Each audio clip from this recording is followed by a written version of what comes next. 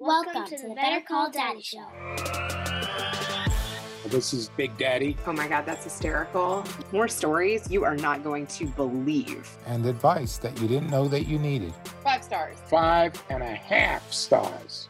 We're creating a legacy one call at a time. Here comes my daddy. Your problem is that you like me. Papa. My dad is my hero. I'll always be there to take your call, and you'll never be in too much trouble if your dad is around.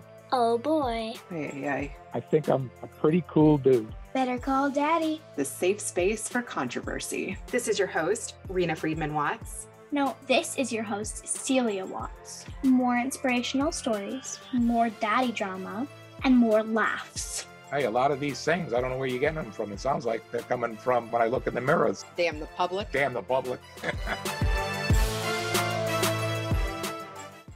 Do men need women more, or do women need men more? When you think of men's interactions with women, does the word fear come to mind? Today, we're speaking with a psychologist who specializes in men's therapy, and we uncover what really goes through a man's mind and what they need. Avram Weiss, welcome. Hello, hello. Hi, How are you? I'm good. How are you? Good. Do you fear me? I do. Has anybody ever started off the conversation that way? Yes, frequently these days. Oh my goodness. I just did a poll on my Twitter asking, do men fear women? Oh yeah, I'm dying to hear what you got. Or it's still. I just did it, but so far the answer is no. Do you hear That's that good. more frequently than not? I will bet you $20 it's women responding Ooh, could be. because women have no idea. To women, it seems, how could men be afraid of women? They run the world. What do they have to be afraid of? Interesting. One thing about your book that jumped out at me right away was if mama ain't happy, nobody's happy. Yeah, In your house, that was definitely true. absolutely. Well, I think in many homes it's true. It's the power of the disempowered. You know, people who don't have overt power take covert power. Ooh, yeah. Another thing that hit me really hard too was what is it like to be the son of someone who wants to commit suicide and tells you that? Well, it's not a very valuing experience. It's not an experience that would suggest to you that you're important or worth living for. What does that do to you? I think it put me in a position of feeling like I had to monitor women and be responsible for their happiness, which I think most men would say is true for them. How can you fix that? Well, it's not an easy question. I mean, I think that there are a number of steps. It's not a quick fix, but it starts with sort of rethinking the role that men have in the world and the ways in which that works and the ways in which that is absolutely, definitely not working. Let's talk about how it's not working. Yeah. Well, I mean, the simplest way, men die sooner. That has been accelerating. And right now, white middle-aged men are the only demographic where lifespan is going down, not up. And they're mostly what we call deaths of despair, which are mostly suicide and addiction and from high-risk behavior, like drinking and driving or playing with guns or, things like that. And so just on the most basic level, it's literally fatal. Our ideas about masculinity are literally, and then it's not working well for society either. If you look at the data about what things in the world are most dangerous, is it AIDS? Is it COVID? It's males aged 19 to 24, the single most dangerous thing in the world. Cause more death and destruction than anything else, more than alcohol, more than guns. It's men.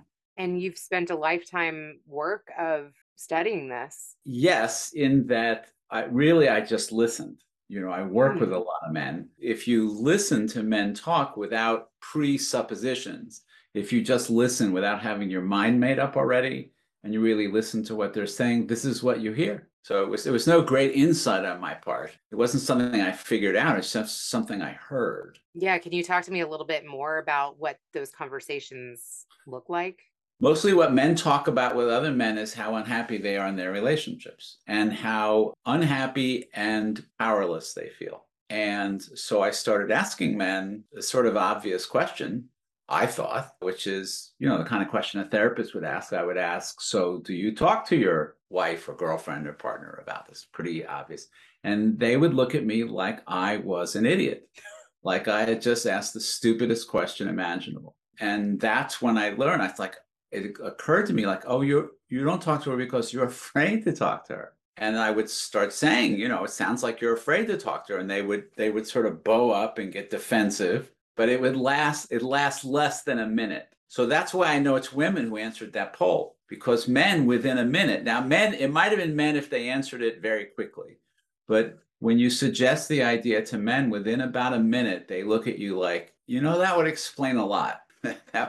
And then, they start unpacking a lot of the problems in their lives through that lens make more sense. And does it always go back to childhood? Well, you ask a therapist that question, of course, I'm going to say yes. I mean, and I think the data supports that. Yes. I mean, there's a lot of really interesting and deeply disturbing research about how gender socialization starts. Like we have data that suggests it starts as young as 4 months old, that parents very unintentionally. So if you've ever been to a kid's soccer game or a kid's sporting game of any kind, when the boys fall down and they look over at their parents, the parents go, "Come on, get up, get back in the game." And they're saying, don't pay attention. If you're hurt, ignore it, push past it, keep going. And the girls fall down, usually the parents on the sideline are, "Oh, honey, are you okay?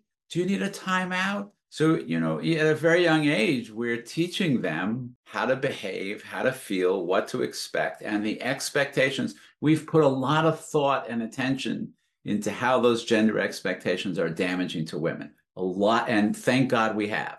But we're really just starting to ask the same questions about, well, it must be impacting men too. How could they not? Do you have those examples in your own life? Yeah, actually, there's one in the book, which I think is kind of funny, which is the only time I've ever been arrested. I was with a friend. I'll say the story for people who haven't read the book. And, I was like 16 and he's my first close guy friend. And we would just talk for hours, the same way girls talk with each other for hours with their friends. I drive him home and I'm parked in front of his house and we're talking. Eventually, I just turn the car off because gas is not cheap. And so we're sitting in the car. It's dark. We're slouched down in our seats. And a cop comes up behind us and arrests us. So years later, I think to myself, why did he arrest us? Oh, and we're in front of my friend's house. And he says, "It's my house. I live right here." They don't ring the doorbell and go ask his parents. They take us to the station. Years later, I understand what was happening. The cop could not imagine two young men sitting in a car and talking. In his mind, we had to be up to no good because men don't sit in a car and talk. So we had to be having sex or doing drugs or something we weren't supposed to be doing. And he didn't even ask us. He just couldn't even imagine. He didn't say, "What are you up to?" He was just assumed we were up to no good. That's crazy. What happened next? Our parents came to the station. I have no idea what the charges were. They made our parents come to the station and bring us home. And my parents were angry. I'm like, I didn't do anything. It's interesting. I just spoke to a guy today. I'll give him a shout out. His name is Jeff.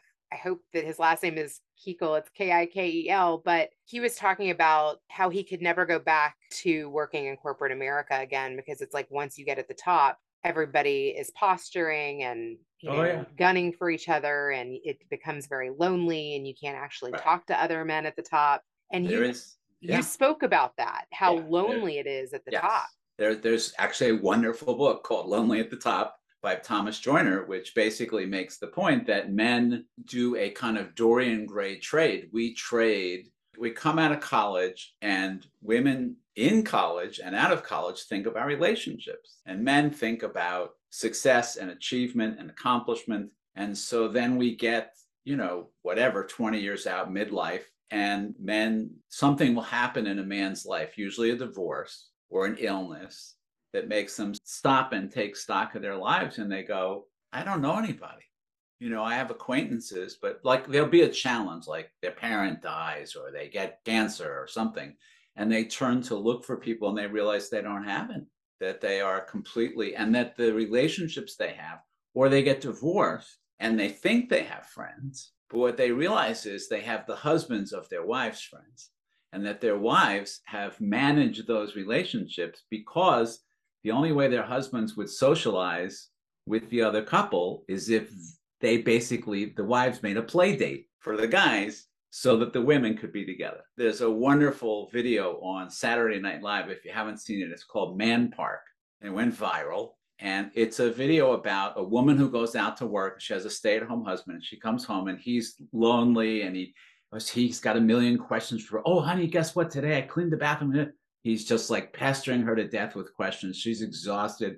She says, honey, we have to take you to the man park. You're driving me crazy. So she takes him almost on a leash, to the park. And then the women there are like, go ahead, you can play with the other boys. It's okay. Go ahead and talk to them. And it went viral because it's painfully close to the truth. That's interesting. It's hilarious. You should watch it. Oh, that's really good. I mean, even the way that you described it made me laugh. But also, what about veterans who have this sense of camaraderie and they speak the same language and they're going through crazy times together, and then they try to enter civilian life, and who understands them and who can they really share that they've shot people with? It's interesting you said that. I've done a lot of work with veterans, which is part of how I started working with men. For veterans, I like the way you described it, and it's actually pretty similar to college in this sense. It's easy to have friendships in college.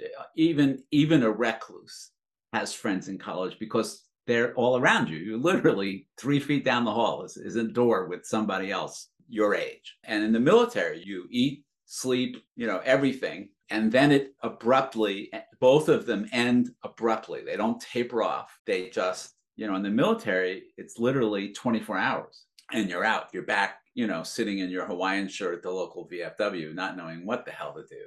And it's a transition that men often don't do well with. And how do you talk to your wife about that? I mean, some probably don't. Well, my premise in the book is one of the things that I feel strongly about. So the last section of the book has 3 chapters.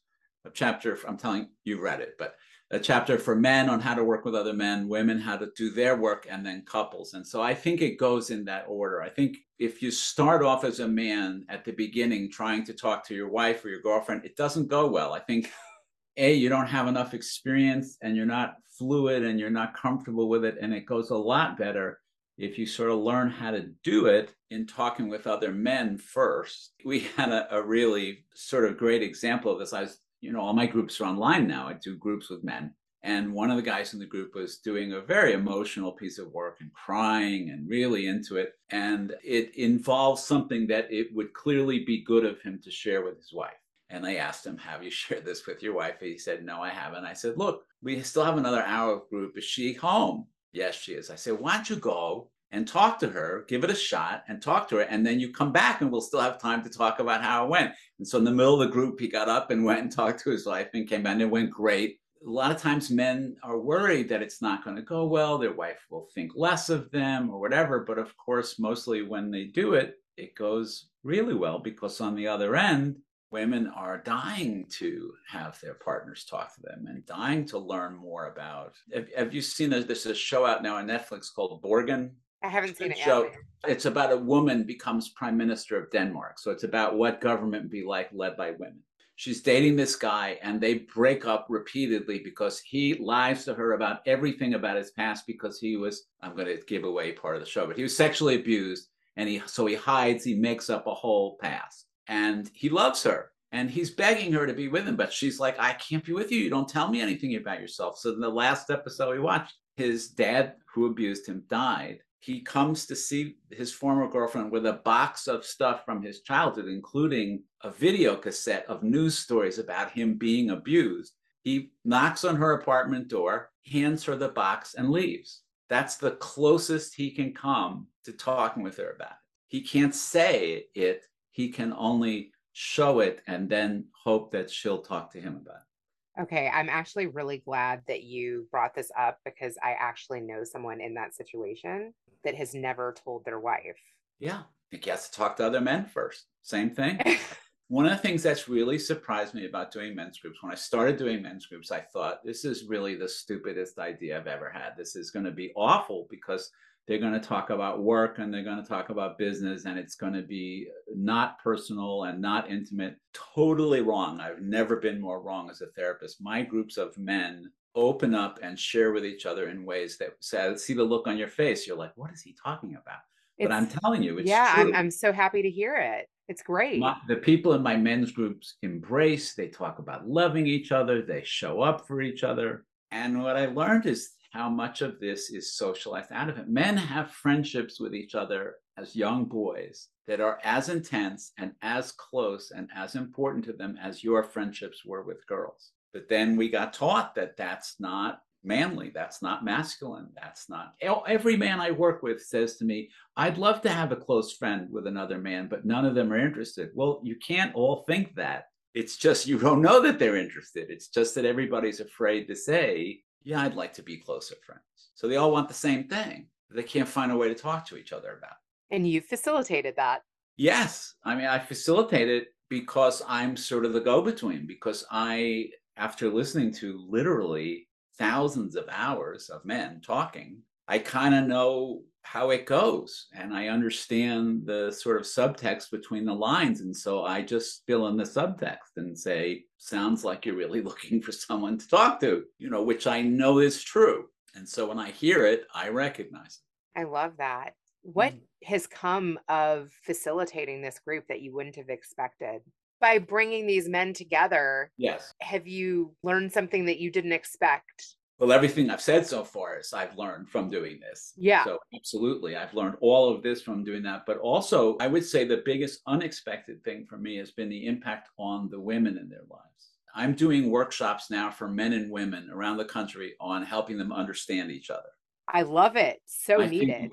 I think about it as like translation, like cross-cultural translation. So one of the things I do is I play like a newlywed game, right? Do you remember the newlywed game? Yeah.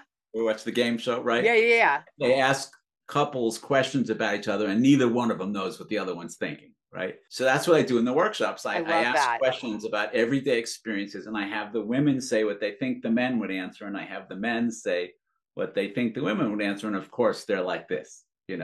That's ingenious. That's such a great idea. And they probably have a blast. They have a blast and they're embarrassed, but in a good way. I did this workshop and it was a 2-day workshop. And then 4 months later, we had another 2-day workshop with the same people. So it was a 4-month period where they went home and they were in their relationships to practice what they'd learned. And much to my surprise, the women had made much bigger changes in their marriages as a result of the first 2 days together than the men had. Actually, I have a quote from one of the women in that workshop, which I will read to you.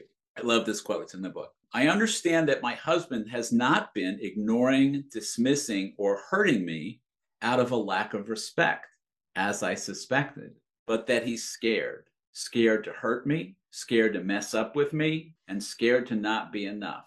I had honestly never imagined that he was scared and that I was so profoundly important to him that he was constantly terrified I would leave him. That's the biggest mistake, the biggest misunderstanding that women have. Men have managed to convince women that we don't need you, that we could live without you, and we're indifferent to you. And it's a shock for women to find out how dependent men are on women and how much they do need their partners. And it's not hard to see, because when men and women break up, when a heterosexual couple breaks up, who gets back together with somebody else faster? Men, by far. Interesting. The ink ain't dry, and they're out dating. I could see that. Well, oftentimes men, sort of have prepared a landing place, to put it politely. Yeah. Or they leave a relationship because they don't think they'll be okay without a woman. Interesting. Also, in the pitch, when you reached out to me, I thought it was interesting. And I don't know if you pitch other podcasts in the same way, but you said, like, let's talk about the word pussy whipped. And I was like, that is an attention grabber. I never would have even thought of the subject to talk about with my dad, but I think that that's actually really interesting.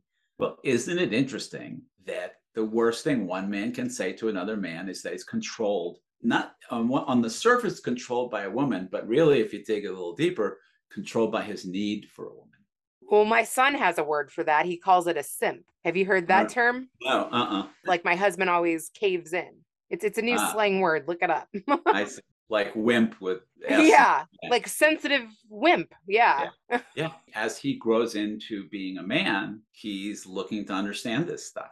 I also would like you to touch upon, which I feel, relates very much to this, is like men with abandonment issues. All men have abandonment issues. That's the point of the book, is that the bottom line, the fear that, in the Lord of the Rings, the one ring that rules them all, the one fear that drives them all is the fear of abandonment. And understand that almost every guy was raised by a woman. Our earliest experiences, well, first of all, in utero, our first relationship was absolutely, unless you were born in a test tube, you were raised in utero inside a woman. And then you come out and a woman provides your human infants are helpless compared to other, horses are born, they get up and run around. Human infants are helpless for an extended period of time and completely dependent on their caretakers, who are overwhelmingly women. And what are your thoughts about what happens in your utero, like on a spiritual level? I think on a spiritual level, I'm so glad you asked, because I think about that a lot. In utero is the ultimate spiritual experience. It's complete, absolute, total oneness. There is no separation from I think in the infant's consciousness, there is no separation. There's just mommy and I are one. And then I think that's why babies cry when they're born, because everything is perfect in utero. The little womb is 98.6 degrees. You're never hungry. You're never cold. You're never nothing. You're just there, zen. And then you're born and you're cold and the lights are too bright and you're hungry and they jerked you out of there and you're bruised and all these horrible things happen. It's a trauma being born. And for the rest of your life, you have to find a way of communicating what you want. And in utero, you never have to ask. It's just there. Do you think the mom's state during the pregnancy affects the baby? Oh, absolutely. No question about it. The more anxious moms are during the pregnancy, the more colicky the babies are. Absolutely. I've seen that so many times. Interesting. So then you have to learn how to use words, and you have to learn how to say what you want and ask for what you want. And most upsettingly is it's never perfect again. So the classic example of this is the gift. And everybody says, I want him or her to get me the gift I want without my having to say it. And that's an expression of a desire to return to the womb. I want you to love me so perfectly that you know what I need without my having to use words to say it. But that's not human. That's not possible after birth. And so there are always gaps in care. There's always moments where the other person doesn't get it. It's just inevitable. So for men, that's with a woman. Unless you're a very unusual situation where you were raised by a man, probably raised by a woman. And so all that stuff is with women. And then if you're a heterosexual man, you have a partner who is the same gender as the person you had all these issues with, and they all get replayed. They all get reactivated again. And, like you pointed out, we go from if mom ain't happy, nobody's happy, to happy wife, happy life. We just transfer all that to women, and we watch women to make sure they're not going to leave us. It's interesting that you said that all men have abandonment issues, and that's whether they come from a broken home or not. I think so, because there are gaps in caregiving. There can't not, there have to be. So there are moments in the book I talk about the still face experiment. And it's an experiment in which they take little babies and their mommies, and they're in a split screen. You can see them both, and they're clearly having a conversation. The babies can't talk, but the mom makes a funny face and the baby laughs and the mom laughs, and it's going back and forth. And in the experiment, they just have the mom turn away and look back with a blank face, a still face, not angry, not critical, just not responsive. And the babies start crying immediately, and they get so upset that some of them lose body and bowel control and bladder control. As babies, we have to watch our moms very carefully because we need them. So we grow up watching women, and it's life and death for us whether or not that woman is still going to be there and take care of us. You don't outgrow that. You don't just like grow up and forget that. You retain it. And if you're a straight guy, you act it out in your primary relationship. And you watch your wife in the same way. And if she's upset, nothing matters until you figure out how to please her. Can you talk about how you worked it out in your first relationship? I didn't. I'm divorced. So I would say that those kinds of issues in relationships can be worked out extraordinarily well so I started to tell you the story about how the women had made more changes. And the reason is because, as this woman said, men tend to protect themselves by withdrawing.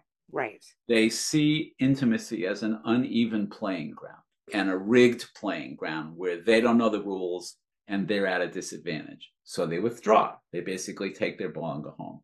Women interpret that as a power trip. like you're trying to control me, you're just trying to get the upper hand, and they don't understand. So they get angry because the more connection they try to make, the more their partner withdraws. So they walk around pretty angry and upset with their partners a lot of the time. When they understand the fear that's underneath that, that anger often turns to compassion. Like, oh, I thought you were just being a jerk. I didn't know that you were a scared little boy still. When we get to these emotional depths, I'm really sitting and talking to a scared little boy. How powerful is that, though? Like, if they really can get to having that Absolutely. conversation. It can change. What I see again and again and again is couples who've been in the same loop, having the same fight again and again and again. And this understanding really can change that. It So sounds what like a lot of couples are breakthrough. doing, Yeah. if we can get the word out there and help people to know this, what a lot of couples are doing, which I love, is they're reading the book together.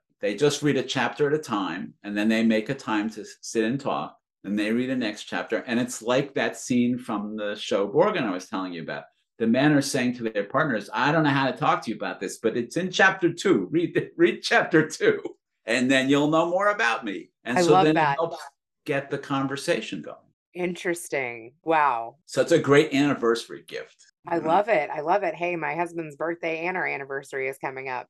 There you go. At thing first, is- he's going to wonder what the hell you're up to, getting him a book like this. My husband, though, he's a very good communicator, but I definitely think that it would benefit us to read it together. I could see where it would. I think you'll have a lot of interesting conversations. There will be, I promise you, things you had no idea about it, things you will learn that will really, really surprise you. The question that I wrote down, too, is like, what hasn't your spouse told you? My spouse? No, I mean, in any relationship. Oh, there's got to be stuff. Sure. Well, and some of them are things they haven't told you because they really haven't formulated them themselves. Ooh. In other words, they're so buried that they don't even have the words for. So I think, again, in the scene from that show, when he hands her the box, I don't think he could have talked. In fact, I'm clear, he wasn't withholding. He was like pre-verbal. You know, he did not have the capacity to talk about it. The only way he could share it with her was to hand her the box. That is a very powerful image. Yeah. Now, you know, hopefully, so he hands her the box and leaves. She starts going through the box and, of course, is crying because here's this man that she loves who's been a real jerk to her. And she's seeing, again, she's been thinking, well, he's just a jerk. She sees what's in the box and realizes, oh, there's a reason he behaves like such a jerk. She starts crying and she goes to see him and they embrace, both crying. Not a word is exchanged. He doesn't have words yet. But now they both know what's going on and they can, in a loving way, embrace and then hopefully begin to talk. Do you think that men who have been abused can have healthy relationships if they never address it? Oh, so I was all set to say yes. And then you say, if they never address it. Well, I would say if they never address it, that there will be kind of a ceiling on the relationship or a basement, if you think of it in terms of depth. There'll be a limit. There'll be places the couple doesn't ever go and they don't really know why. So they might get along fine, but when something really challenging comes up, they might not have the kind of connection with each other to get through, like the illness of a child or, you know, a financial loss or something like that. They might not have the kind of depth of connection that they need to get through the really hard stuff. So alongside that, how important is intimacy? Well, you know, we have a whole new idea about that we didn't have a few generations ago. I don't think I know my grandparents never thought about the word intimacy. You know, I mean, my grandparents were immigrants. They came here, they started a business. All they thought about was buying a house and putting their kids through college. But now their marriage was a partnership. They were there to make a family. Were they match made? No, they met here. There's now still matchmaking going on. I guess so, yeah. Now we expect a lot more out of our marriages. And so it's no surprise that not as many marriages last because we're asking a lot. And I would say we're asking too much of our marriages. And women understand that better than men do because women typically have other intimate relationships. And so they don't have all their eggs in the same basket. But men typically don't. And so they put a lot of pressure on the marriage. And this is why the skit Man Park, because women know this and are saying, please go out and make a friend. Please talk to somebody else as well as me. I don't want you to stop talking to me, but you've talked to me about this problem at work every night for a month. And could you talk to somebody else, please? Yeah. What would you say as far as men who have trouble making friends? I think that's almost a redundant statement. It is a redundant statement. There's a lovely concept now where we're talking about fragile masculinity and what fragile masculinity means. So you're a woman, you're female, you grew up knowing that. You probably didn't have a lot of times in your life where you wondered, I wonder if I'm woman enough or if I'm really, right? It's like air. It's just something you know. It's not like that for men. Men grow up with masculinity being sort of vague, unclear, not well defined, and masculinity mostly means in this culture not feminine. The way that you demonstrate that you are masculine is by not having any feminine traits. Unfortunately, intimacy, warmth, tenderness are all considered feminine traits. So to be accepted as a man in this culture means foregoing intimacy, closeness, and tenderness. And it's a terrible bind for men. And most men end up choosing masculinity as it's culturally defined, meaning success and accomplishment and productivity at the cost of. And so there's a huge loss for men, again, who had close friends as a child and then basically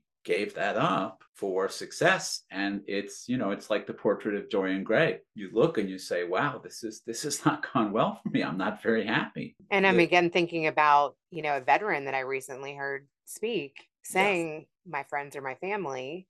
And then another Marine saying to him, hey, I think it might be good for you to check out these organizations or to get out of your house. But having another Marine say it and, start the conversation with the Semper Fi and letting him know, hey, I've been where you've been. He was more able to hear it. Yeah, absolutely. And again, I think the work starts with men talking to other men. I think so there is a chapter in the book for men who want to start a group with other men. And there's a Facebook page for guys who want to do that, where they can talk to each other about how did you do this? And did you meet on Wednesdays? Or how did you find people or whatever? There's a wonderful author who said that we can change laws, we can make this and do that. The patriarchy is only one thing that's going to end the patriarchy. And that is when men take equal part in raising children, which is a profound idea, that it would be something so simple and so close to home. But I think she's right, because if babies were raised by men and women, it wouldn't be all the eggs in the basket with mommy. And if mommy was inattentive for a moment, you'd have daddy. And so it wouldn't be a life and death matter if you lost your mother's attention for a moment. If she had a still face, you'd just go find daddy. I definitely do that. Hence the name of my show.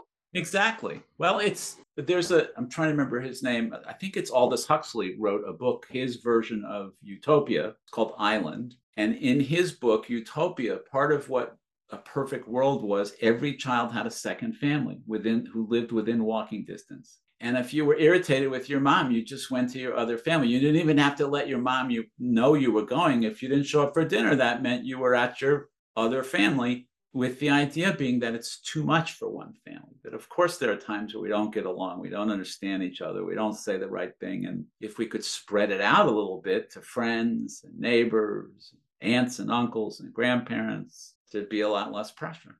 Well, see, that's honestly part of why I wanted to start this show. I mean, my grandparents, I spent every weekend at their house until I was in fifth grade. They were that other family. They were that second family to me. My grandmother is Kainahara, almost 94, and she's been a best friend. She's been like a second mother. I call her just as frequently as my dad. Yeah. I think that's really the ideal. I mean, I moved to where I raised my kids because we had family. So the idea of having kids, isolated and alone I wasn't going to do it. I would have not had kids. And look, both me and my husband said out loud to our parents that we didn't want to have kids. And, we got married technically later. I had my first kid at 28. My mom had me at 19. Right. And I think what's missing in today's generation is that intergenerational piece. Yeah. Kids very much need to be able to call their grandma and grandpa or a relative if they're not getting along with their parents, especially through this isolation period of COVID. Absolutely. That's made it much, much worse. Yeah, talk to me about legacy and like what you want to pass on to your children. My kids are older. So, my kids are 30 and 34. So I think I can already see that I have passed on to my kids. My kids are good people. They're loving people. They're politically aware people. They care about what's going on in the world. They have good values. All I'm really looking for. And I think I can say, that my kids have that. Have you figured out the meaning of life? The older I get, the more simple terms I tend to think of things in. For me, the meaning of life now, at this point in my life, I would say is, did I do what I wanted to do today, and did I enjoy it? Was I honest with myself? Did my day reflect what I wanted it to? Or did I continue to pretend and posture and try to be the person that other people wanted me to be? Or was I myself today? Wow, that's really beautiful. I absolutely love that. I know that on another podcast, I heard you say that you've had some criticism for even putting your work out there. From some very good friends. Interesting. Well, here's the way it goes. These friends are they're not only feminists, they're like, it's their career, it's their lives. And they feel like my book will be misused. It's not that they think I think this, but they think that people will, some of the alt-right men's movement stuff, and it has happened, that they'll look at my book and say, they'll use it as a weapon and say, see, men are not really misbehaving. You shouldn't blame men. They're just scared. It's not their fault. And how do you respond to that? I respond to that with a quote from Martin Luther King. Who said, segregation scars the soul of the perpetrator as much as the victim. What he's saying is white people are as damaged by segregation as Black people. And I'm saying patriarchy damages men as much as it damages women. It has to be. You can't occupy the West Bank and not be damaged by that. You can't send your army into Ukraine and not be damaged by it. You may take over Ukraine and occupy it, but you're going to be damaged by it.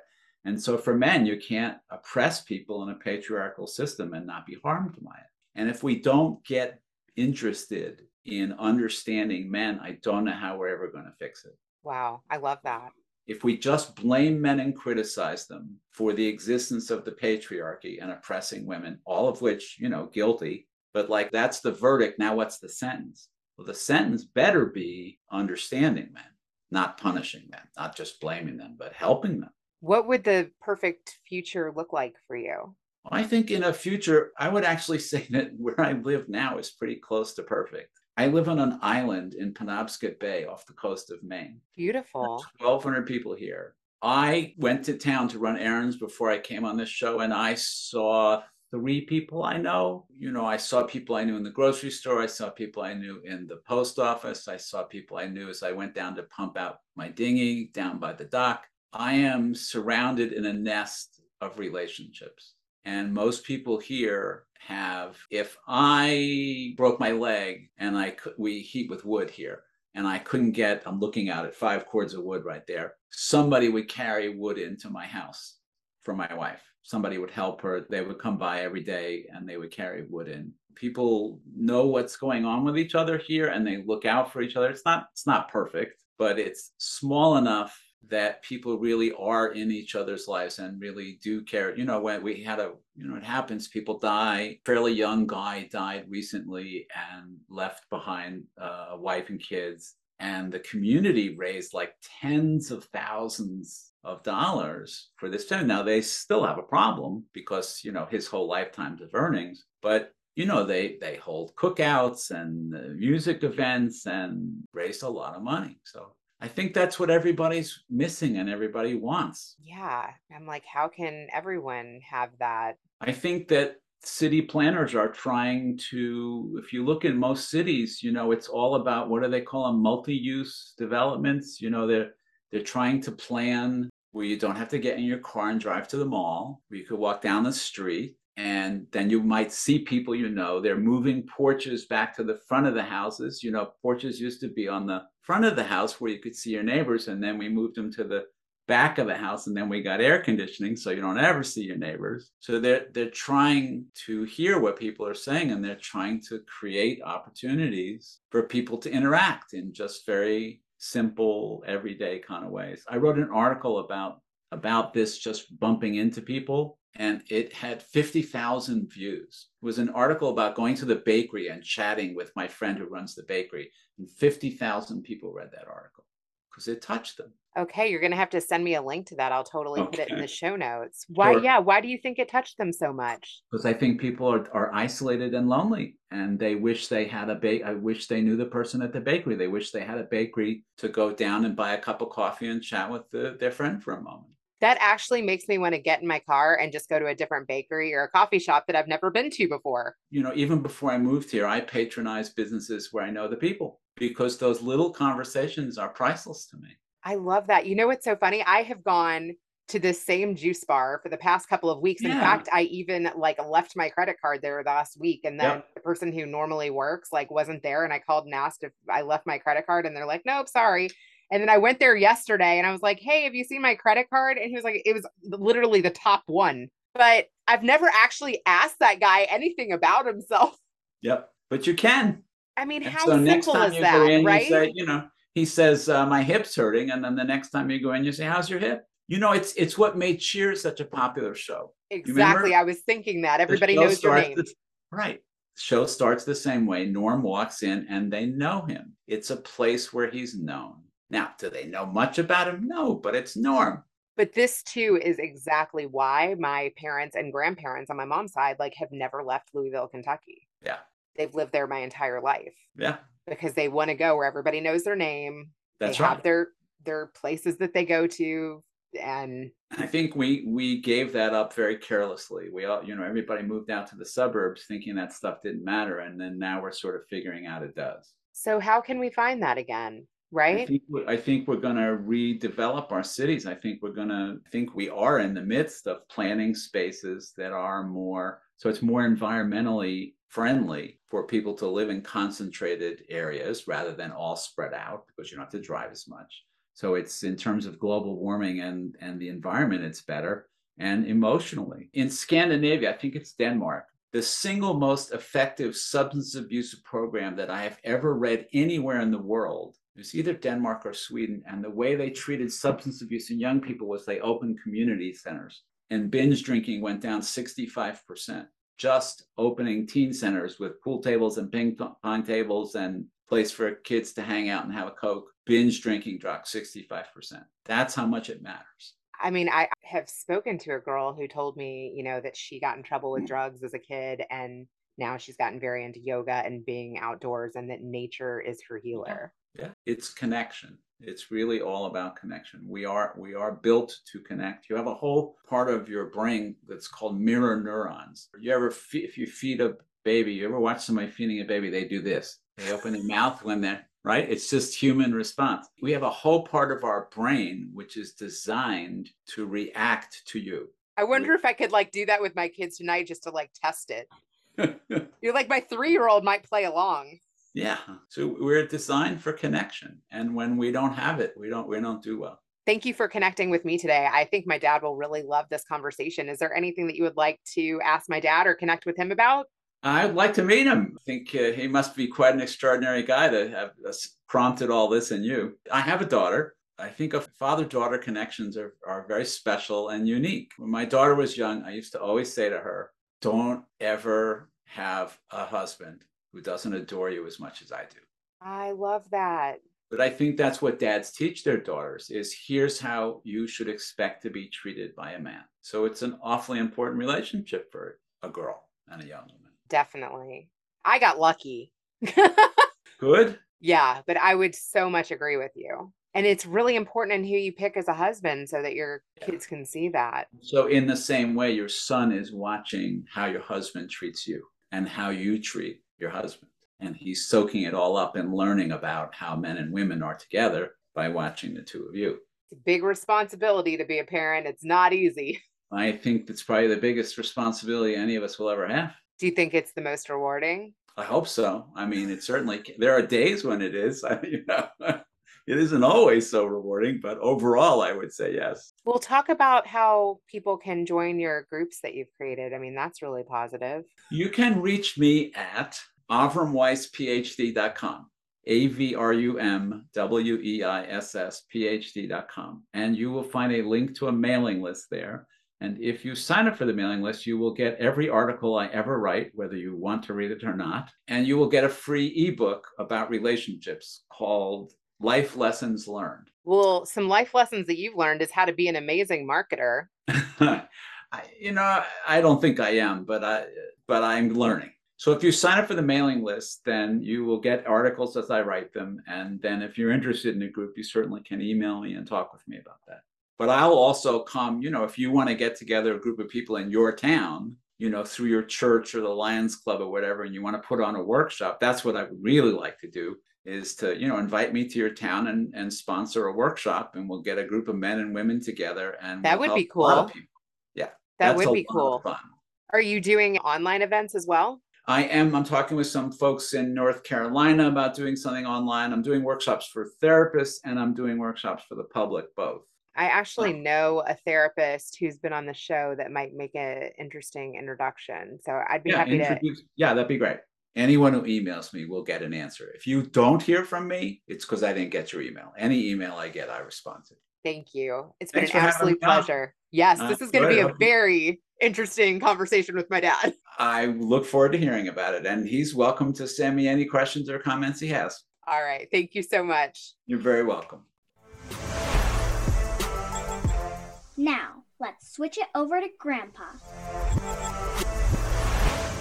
Well, it looks like you're with Professor Avram, where he's really going over the topic with you of what he does is relationship building. And it's very interesting because he has a twist that men without good relationship building are more dependent on women than heterosexual men anyway, are more dependent on women than the other way around. Is that true?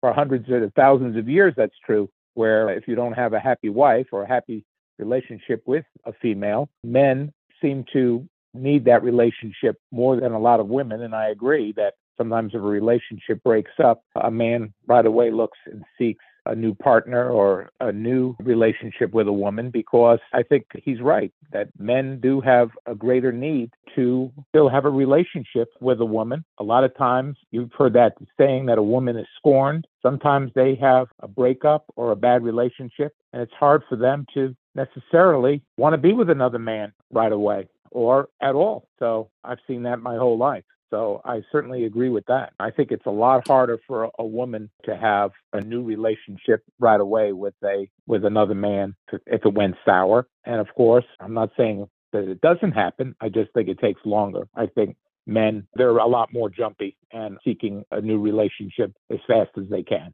However, what also came out in the conversation is that men also need relationships with other men, and they don't want to look like they are, I agree, feminine or looking like they're weak, because men always have to look like they're strong, generally speaking. I think that that's a truism as well. But, let's face it, relationship building is important for men and women and for communities. And that came out in the conversation also, is that when you're not getting attention from your father, whether you're a man or a woman or a girl or a boy, you seek that attention elsewhere. And sometimes boys misbehave to get their father's attention if they're working a lot of hours. And I think the girls are doing the same thing, where sometimes you get into trouble to get attention. If you can't get enough attention when you're behaving yourself, sometimes children misbehave because that's the only way they feel like they can get observed and get the attention that they're craving for. When my dad also worked around the clock, I misbehaved quite a bit sometimes. And maybe that's why I got the belt,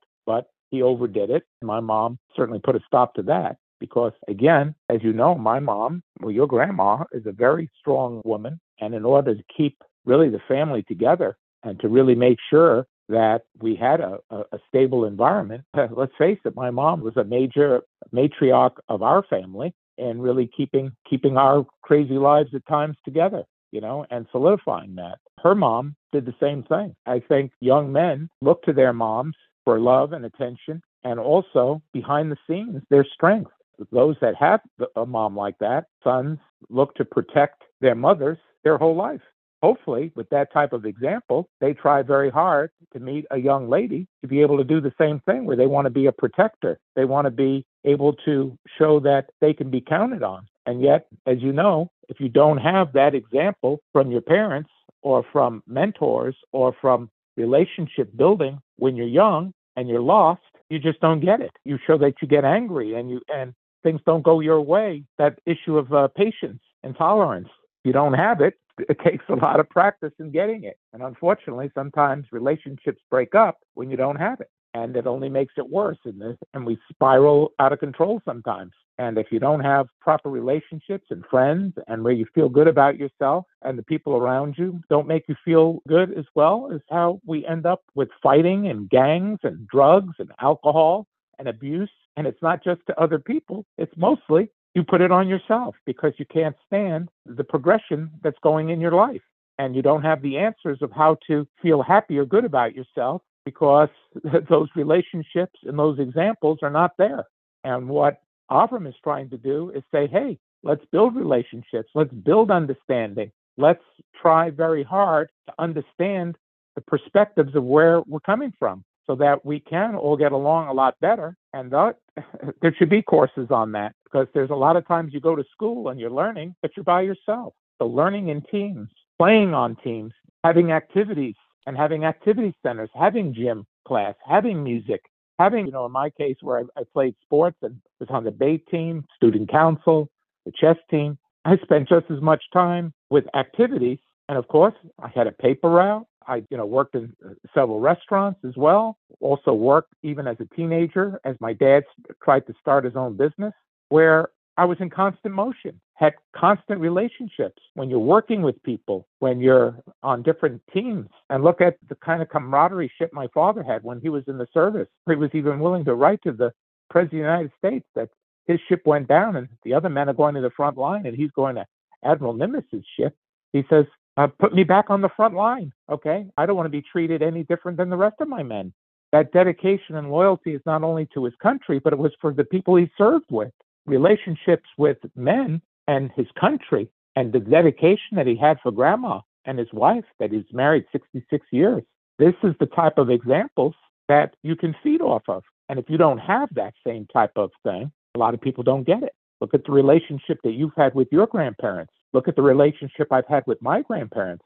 And even when I had a relationship with Maureen's grandparents, where they knew me and I had as good, if not a better relationship with her grandparents, maybe even better than her. So that generational correspondence is also critical to one's development. And that's what makes the Better Call Daddy show, where legacy and generational understanding you get from this show every day.